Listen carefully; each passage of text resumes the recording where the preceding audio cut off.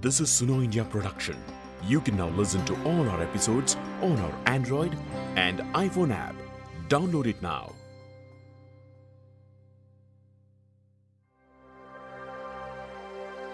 ये कोदे फेंकना तो सब हेरा गए हैं। अब जो बचपन से हमारी शुरुआत हुई है जब से, तो पहले हमारे बुजुर्ग लोग थे जो जेठ पुराने, बे कोदे ही लखारा खा भी करी, हमारे देखते ही खाए हैं। पहले तो कोई ये भी होता था कि जो है किसी ने अगर पंगत दे दी पूरी सब्जी की तो बहुत बड़ा आदमी मानो जात तू। स्थिति बदल गई अब। Halke Rekwar is a 56-year-old farmer from a Bundelkhand village in Madhya Pradesh. He tells me that he has grown up eating millets, but they have now gone out of sight. Having wheat-made chapati back then was a thing of the rich households. Today, rice and wheat have become a staple in all Indian households, rich or poor. But what led to this change?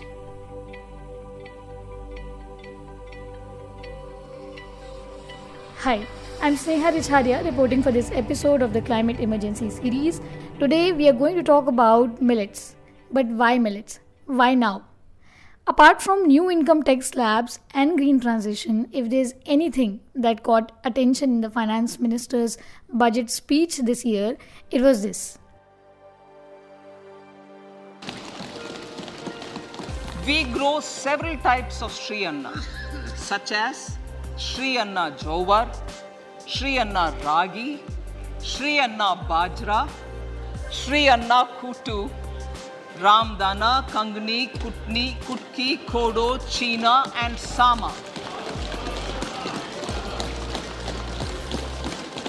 These have a number of health benefits and have been an integral part of our food for centuries.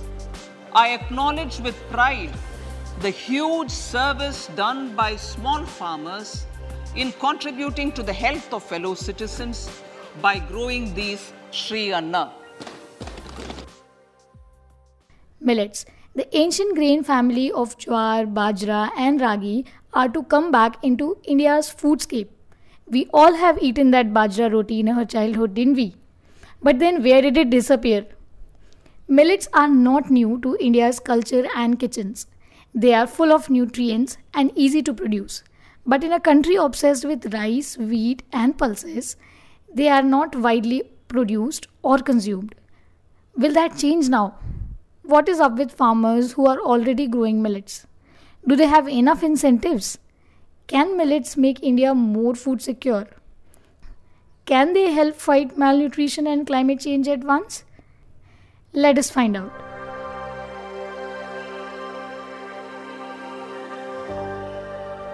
Pawan is a farmer in Ravadas village in Shahpura Tehsil in Rajasthan's Jaipur district.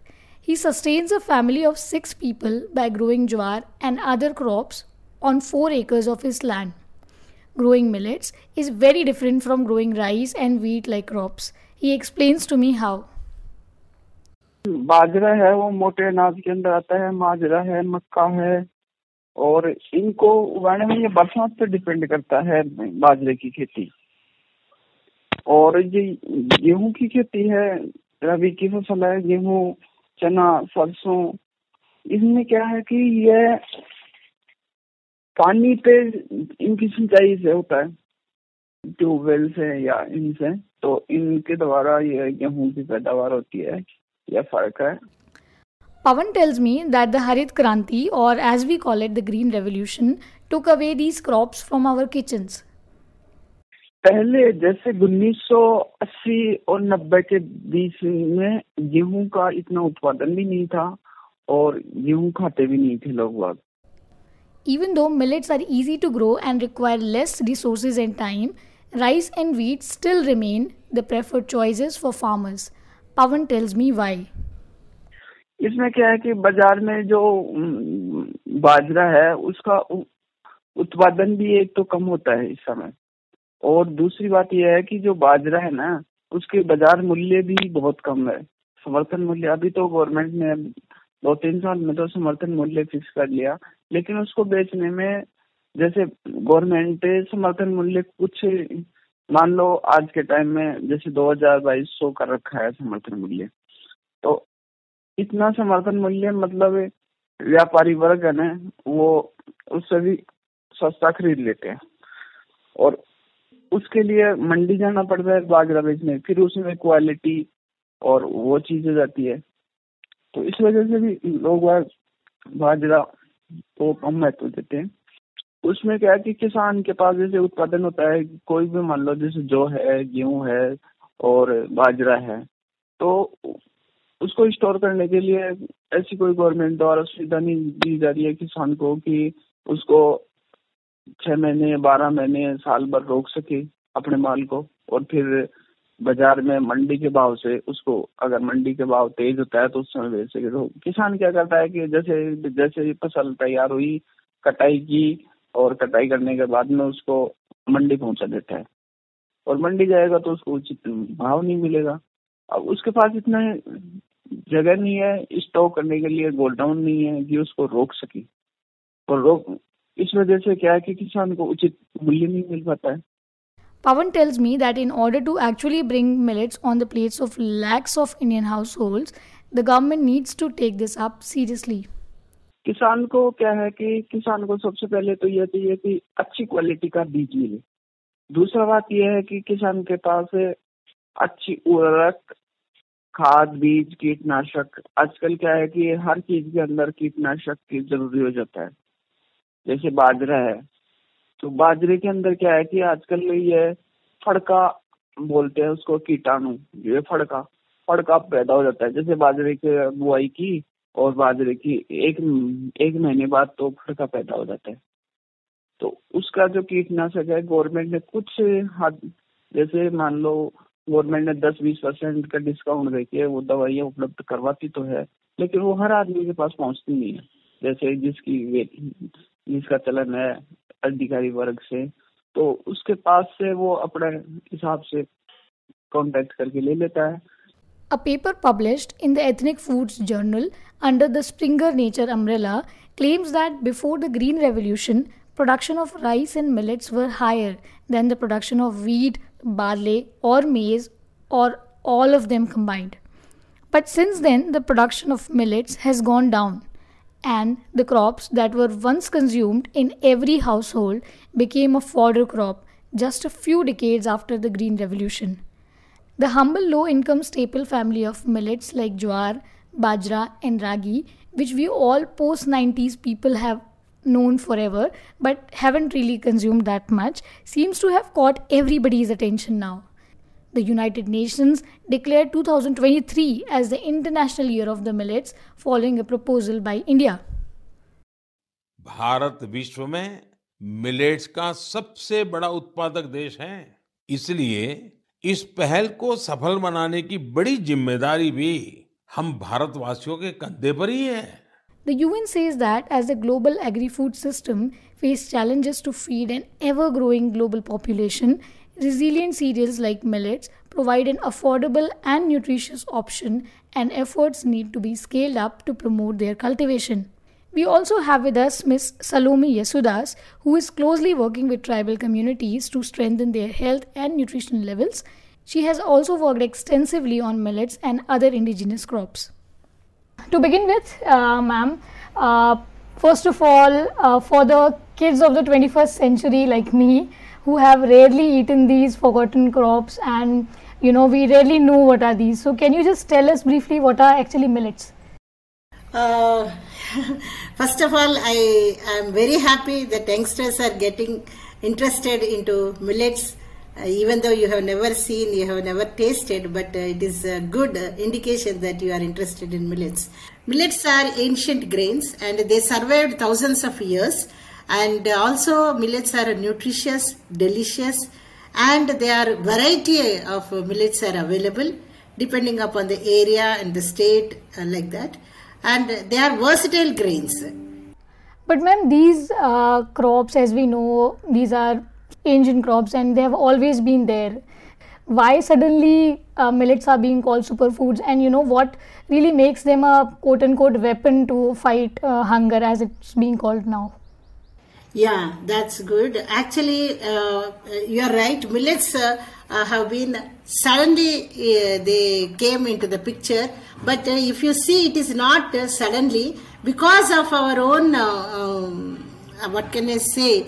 A drive for high yielding varieties and lobbying for rice and wheat for known reasons like food security. That time it was food security, so people just overlooked the nutrition security, and they started doing a research, lot of research, high yielding varieties, short duration varieties in wheat and rice, and that is how the rice and wheat took over the millets, because usually millets, that is one reason. Second reason is now there is big fights on water.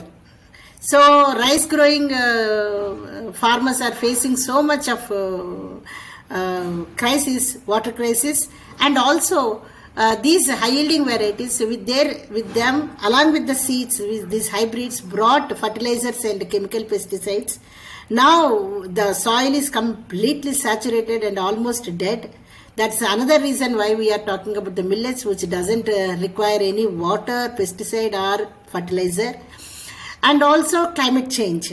And because the climate is, like climate change is one of the biggest issues that everybody is talking and everybody is threatened with. So millets being dryland and rain-fed crops, and also the millet is not a monocrop. Along with the millet, so many crops come along. That is why millet has been rediscovered or reinvented, and it has come into our media, to our government policies. Wherever you are, their millet is like that. It has become now, but talking is not enough. Ma'am, you explained that people are preferring millets, or even the farmers in general preferred millets because there was less water required and growing them was much easier than as compared to other crops. But and we have seen this switch happening when we saw the Green Revolution and the decades thereafter. But ma'am, what really made the Indian households lose preference for millets over the past few decades? Because one of the main reasons is public distribution system through which rice was supplied, as you know, to the it was a universal program in India. And rice is such a selective cereal that it looks white because it is polished and all the vitamins and minerals are removed and it looks white. And just you add a pinch of salt and water and it is cooked on its own. And because and also there are these two aspects: cooking, ease of cooking and ease of getting. So these two replaced millets from their plates. Actually, even the tribal communities, rural areas where bajra, ragi, jowar and kodo, all these millets are staple foods, and roti eating people became rice eating people because it is straight away coming into their plates and to their house at a cheaper price, and that has become a very, very important. That played the rice through public distribution system played an important role in displacing millets from our fields and from our plates. And because the rice can also go is easy to cook and less preparedness, pre-cooking preparedness is less time for rice requirement. So it has replaced millets. Whereas millets are more delicious, everything is completely ease also, cooking also is easy. Only thing that is that made millets a little harder is the processing part or the cleaning part of the post-harvest. That is, after harvesting, the dehusking of the millet or dehulling of the grain is an important activity to cook. So there millets were put down because few years back, maybe 1 or 2 decades back, there is no proper processing machinery for millets. So that is one of the main bottlenecks, or I can say huge hindrance for women to go for rice rather than for millets, because millet cleaning, millet hand pounding, millet dehulling, everything was on women's shoulder, and it is a laborious task.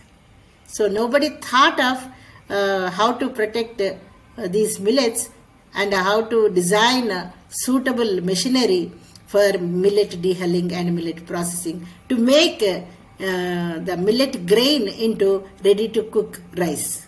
So that is the main bottleneck where our women got stuck, because there is no processing machines available. And imagine if the rice mills are not available and one has to hand pound the rice, paddy into rice. Same case, the millet was also stuck with the processing point. And ma'am, you also talked about PDS, which is one of the reasons why people started consuming more of rice and wheat. So Center has actually accepted recommendations from the committee, and they said that the millets be included in the PDS in order to improve the nutritional support. But ma'am, as we also know that in the year 2018 also the government declared or called it the year of millets, and then here we see UN declaring this year as an international year of millets. So what is the reason that the push to distribute millets under the PDS has still now not gained momentum in India especially? I feel there are 4 key issues why PDS millet was not 100% successful in PDS, through PDS. One of the main reasons is rice and wheat farmers have a greater lobby. And it is linked to fertilizers, pesticides, rice millers associations, farmers themselves, and water user associations. So much. It's a very big, good, coherent network and lobbying for the rice and wheat. That's why they get MSP, they get PDA, they get their rice into PDS and wheat into PDS. Those things. Okay. And the second thing is rice and wheat are also having a longer shelf life even after the polishing, dehulling or dehusking and polishing. Whereas the millets doesn't have that much, because all these are small and marginal farmers who grow millets, and from remote areas, dry land, uphill, and also Zoom cultivators, all those, they doesn't have any lobby to negotiate with the government. So that's one case. The second important thing is wheat and millet, rice have longer shelf life even after they are dehusked and dehusked. Whereas these millets, after dehusked or after processing, their shelf life is just maximum is 3 weeks. So, as a grain, they can be stored for 3 to 5 years without dehusking. But as a ready-to-cook grain, their shelf life is restricted to maximum 3 weeks in my experience. So that is also one of the major reasons why a huge amount of millet is unable to procure and to stored in a ready-to-cook form. I think that is also one of the reasons, and it is a great opportunity for the scientists who are working on post-harvest technology to enhance the shelf life of the processed millets and how we can see, and even I think in this International Year of Millet, we will look into this important aspect. Another third one is millets being small in size, very small in size, except sorghum, that is jowar and bajra. All our other millets are very small grains. So while harvesting, somehow or other, whatever care you may take, but dust and sand, stone mixing is very much possible. And removing, destoning, and also cleaning and removing the sand is hectic task. So that is also one of the reasons that consumers and through PDS, I think it is not taken up. So this requires a very tremendous amount of labor and also refined machinery to clean these millets, millet grain first and then make it into ready to cook form and all. So that is another important area where research has to take place, where the farm machinery or with the post harvest technology people are something. These two has to be taken as a very important research needs for popularizing millet. And another one is millet production is also not up to the expectation for assured supply in PDS, because of PDS, when government promises, it has to think not in terms of one block, one area, one ICDS or something like that. No, it has to, it is answerable to the entire India, right from Kashmir to Kanyakumari, Rajasthan to Arunachal Pradesh. So it's a hectic task. That is why they have to look for increasing the production, optimum production, and also another important aspect is decentralizing. Wherever millet is produced, there itself they can decentralize the PDS system, procurement and also distribution, all those things. But they are above my purview to talk, because there are so many issues associated with those things. But what I am telling is, when we had so many negotiations and talks and meetings with even with the ministers level also, we had meetings, MP level, MLA levels, and also the state level. So, but I perceived these 3-4 areas which are very, very important. But there are some examples, good examples, where Orissa is successful in taking the initiative of Millet Mission and doing some good work. So some examples are just initiated. We have to wait and see their experiences to replicate on a larger level. Yes, and ma'am, you have also been working very closely with the tribal community. So, what has made the tribal community actually stick to the millets? They still grow it, still consume it, and this is happening even when the whole agricultural landscape in India has adopted to wheat and rice. One of the main reasons the mountain people or indigenous communities or the tribal communities, in Adivasi communities, whichever name you call, for them, millet growing is not just agriculture. It is their culture and it is their life also. As I said, they live in the hilltops, valleys, ups and downs, and usually dry lands and rain-fed areas. So, millet mixed cropping system is only cropping system they adapt. And zoom cultivation and also podo cultivation. So they are very much indeed stuck to their traditional agriculture patterns and traditional agricultural systems and the cropping patterns. That is why they did not leave, in spite of PDS and other varieties of rice or anything invaded them, but still they stuck to their traditional agriculture, because it is what they can survive on. And also millets are associated with their mandatory rituals.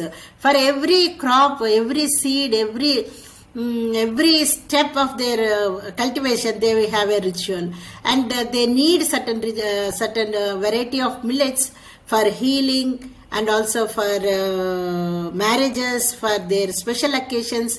There is so much associated cultural practices, ritual practices with the millets. And also millets are they depend on millets very much, because if millet is not processed, it will stay, and it's 3 to 5 years.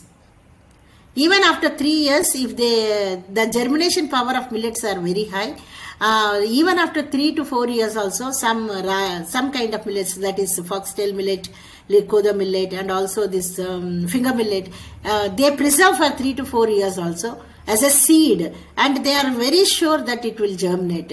And I have seen with my own eyes when women and tribal communities shared and shown me how they save the seed, and how confident that they are about their own seed, and their millet definitely comes up. And also millets are always, as I am repeatedly telling, that millet is never in a monocrop. At least 6 to 12 crops come along with the millets. It is amazing to see the millet field in Zoomland, Podoland, or even in plains, in dryland forms. At least 2 to 3 varieties of millets they sow. And within that millet also, for example, zowar. Within the zowar, they will sow at least 3 varieties of zowar.